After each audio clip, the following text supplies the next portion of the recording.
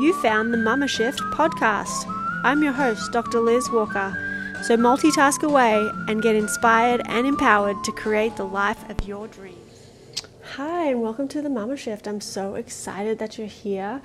I just wanted to jump on real fast because today my son turns 1. Yeah, that's right. 365 days ago, I gave birth, and it's crazy to think that it was a whole year ago. But when I look back on it, it really was super fast, and it's crazy how fast it's gone from him being a blob to a newborn to someone who can follow you as you walk in through the room, and then someone who is crawling and then trying to walk and feeding himself and doing all those things that babies learn how to do. And I felt compelled to just jump on and kind of tell his birth story, actually. I haven't really shared it. I didn't write it down when we first gave birth to him. It was something that I didn't really feel compelled to. And when I do write, it's something that I always kind of want to feel compelled to do. But I do feel kind of compelled to share his story. So I wanted to do that today and on his day of birth. And he was born at 4:20 on April 10th in the afternoon. And the day before I was at work, so I was practicing, in my chiropractic office seeing clients, and I just remember being so grumpy to the point of just angry, which isn't me. I'm definitely someone who has a smile on her face most of the time and is pretty happy-go-lucky, and so to feel just angry and triggered a lot was kind of annoying. I wasn't feeling very well, and looking back, I was in labor, definitely, like very early labor, but I was in labor while I was at work, and I got home and realized that I was having contractions, and we'd planned a home birth, so I texted my midwife and just kind of let her know what was going on, and she advised me to try and get some rest and to sleep as much as I could and to just kind of keep her posted through the night. So that night I just kind of laid around that night and did try and go to bed and get some sleep, but it just didn't happen. The contractions were getting stronger, and having it being my first baby and not really know what to expect, I guess that anticipation was there. So the night goes on and I'm in and out of bed. My husband, he got some sleep, I'm sure, for a little while, and then they were kind of coming a little faster, so I woke him up around 4 o'clock and was like, you need to be awake now because I'm awake and this kind of sucks. So you need to get up and kind of be with me during this. So he got up and we were just kind of wandering around the house, chatting a little bit and keeping it pretty low key. By about 5 o'clock, my contractions were a little closer. So this is 5 a.m. And so we texted our midwife and she said, well, I can come over, but it's totally up to you. And we said, yes, please come over. We'd prefer you to be here. And so she came over and we were just kind of hanging out and timing contractions. And she is one of those people who was just, she's been to a lot of births probably. For the last 30 years, she's been a midwife, so she's just seen it all. She just sat calmly and was knitting, and I was kind of wandering around the house and trying to keep it pretty low key. And my contractions sped up, and I was like, oh, I think I'm ready to push. I have no idea what time this was. Time definitely is not a factor when you're in labor, which I'm sure many, or if not all of my audience knows about. And so I started pushing and just kind of didn't seem to be getting anywhere. And it was kind of crazy. It was hard and frustrating, and because I felt like, I was on schedule.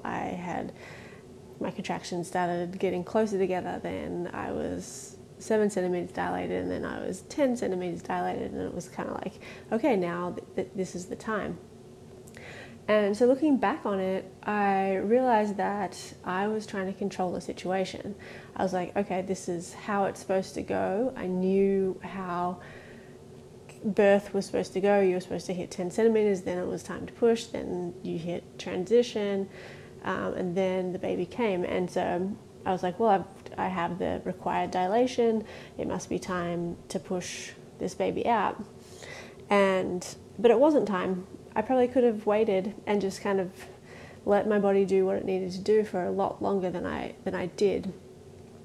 And so as we were kind of going through pushing and contractions and all of that, my midwife kind of checked and saw what was going on, and I had what's known as an anterior lip of my cervix. So basically that means the cervix was fully dilated, but it hadn't slipped, it hadn't retracted back to allow the head to come through. So Coen's head was hitting my cervix like every time I pushed him, or he went to come down the birth canal. And it was basically stopping him coming out. But now that I kind of know this, and it's super easy in hindsight, was that my body probably wasn't ready for him to come. He wasn't probably ready, and I was trying to kind of speed things along and be done with it, which is, when you're in birth, that's probably not something that you need to be doing. So that's kind of where we were. It was kind of back and forth. My midwife, Sandano, was like, well, let me see if I can hold the lip back and so he can descend, which was not pleasant at all. So she was holding my cervix as he was coming down the birth canal, and yeah, it was kind of crazy. And so that went on for what seemed like a really, really long time, and it was multiple hours. And I remember thinking, maybe we should just go to the hospital. But then I also remember thinking, if we go to the hospital, I'm going to have a C-section. And it's definitely not something that I wanted or had chosen.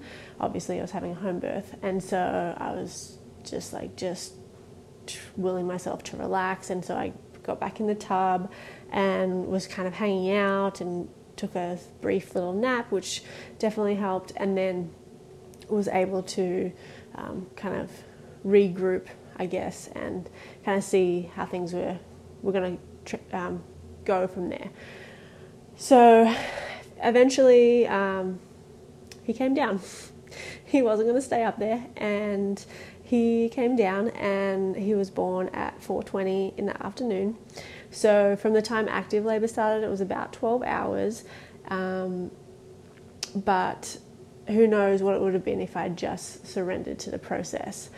So after he came, it felt like he shot out of me, which was kind of crazy. And then he peed and pooped straight away and was put on me, and we got to meet him, which is really hard to kind of take yourself back to that after going through birthing a baby, taking yourself back to that point where you meet him for the first time. Yeah, it's kind of a crazy feeling. Anyway, so then the placenta came out just great, and then I started bleeding. And so my midwife, Sandano, was a little worried, but they were holding my uterus and kind of just seeing how things were going. And then I ended up being given some Pitocin to help contract the uterus to stop the bleeding, but nothing was working. So we ended up calling an ambulance, and I was transferred to the hospital, which it turned out to be a blessing and not something that, something that I look back positively. So I ended up going to the hospital, kind of crazy events. Coen wasn't able to come with me. They didn't have any restraint for him, so he stayed back with our second midwife and my husband Ian, and I was transferred to the hospital where an OB kind of was checking things out. I had some blood clots, which she cleared. I think that was more painful and more traumatic than the actual birthing process. Pretty crazy there. And then that was all about half an hour. We lived super close to the hospital, so it was a quick trip, and then I was there. So I was waiting for Coen and Ian to come, and I started shivering violently, like just shivering so hard that I couldn't stop it. I didn't feel super cold, but I couldn't stop shivering, and so they started loading me up with heat, with blankets, with this like heat thing that they pump hot air into underneath the sheets, and nothing was working. Finally, Ian and Coen and our other midwife showed up, and that was probably, I want to say 45 minutes to an hour after, because they had to do some checks, and we'll go back onto that story in just a sec. But as soon as he got there and was put on my stomach, on my chest, I completely stopped shivering, and that was a crazy experience because it was all hormonal, and that baby was supposed to be with me. And so to have him that actually show up physiologically was pretty sweet. And so if we back up and go to the other side of the story with Ian and Coen, so our other midwife did all the checks, all the APGAR scores, weighed him, measured him, did all that stuff. And then we had to get him to the hospital. One of the only things we hadn't done before having him was put the car seat in the car, which in hindsight was not very smart, but we were having a home birth, so it's like, surely that's not something you need. And so here's Ian with his brand new son trying to figure out how to put a car seat in the car, which isn't easy at the best of times, let alone you've just seen your wife being driven away in an ambulance, you have this tiny baby, and you're just hanging out and not knowing what to do. So he ended up getting our neighbour, trying to figure out how to get this car seat in the car and get himself and Coen over to the hospital. So that's kind of our birth story. We stayed overnight in the hospital. They were worried about how much blood I'd lost. It turned out not to be a big deal, but like I said, it was a blessing to be in there. The nurses were great. They helped me feed. It just was so nice to have that extra set of hands, and from people who really knew what they were doing. So that was cool. But the biggest lesson that I learnt from thinking about my birth story and going through it was that sometimes you just can't control anything. And I've really kind of learned that in the last couple of weeks with Coen as well, is that he's now his own person, and I can't control anything that he does. You can't control birth. You really have to surrender to the process.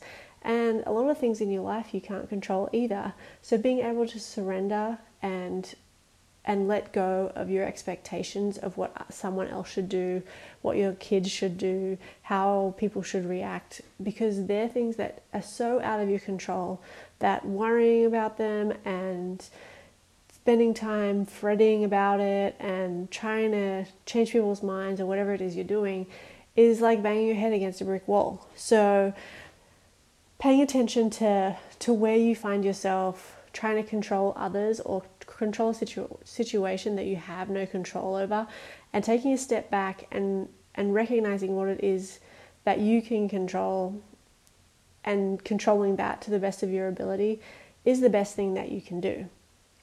So I did want to just leave you with that, that one big lesson that I've continued to learn from the moment he was born or during his birth, from him being born and then now to his first birthday. It's been a crazy ride, and I'm so thankful to be on it, and I'm really focused on controlling what I can control, which is me and how I am responding and reacting to things. And it's a work in progress. I'm definitely not perfect by any means, but I would love to challenge you to do that for yourself. And where in your own life can you see where you need to take a step back and relinquish the control that you're trying to impart on others. So thanks for listening. It means a great deal for you to listen, and I hope that you gain something each time that you do. If you do, feel free to share it with someone who you know that can benefit from something that I have to share. And you can follow me on Instagram at Mama Shift. There's lots of photos of me and Coen. We're usually out and about hiking, and also with our puppy Norman, and all kinds of different stuff around that we're up to. You can follow on Facebook at The Mama Shift, and check out the website drliz.co. So thanks again. I really appreciate it, and I hope you have a fantastic day. Cheers.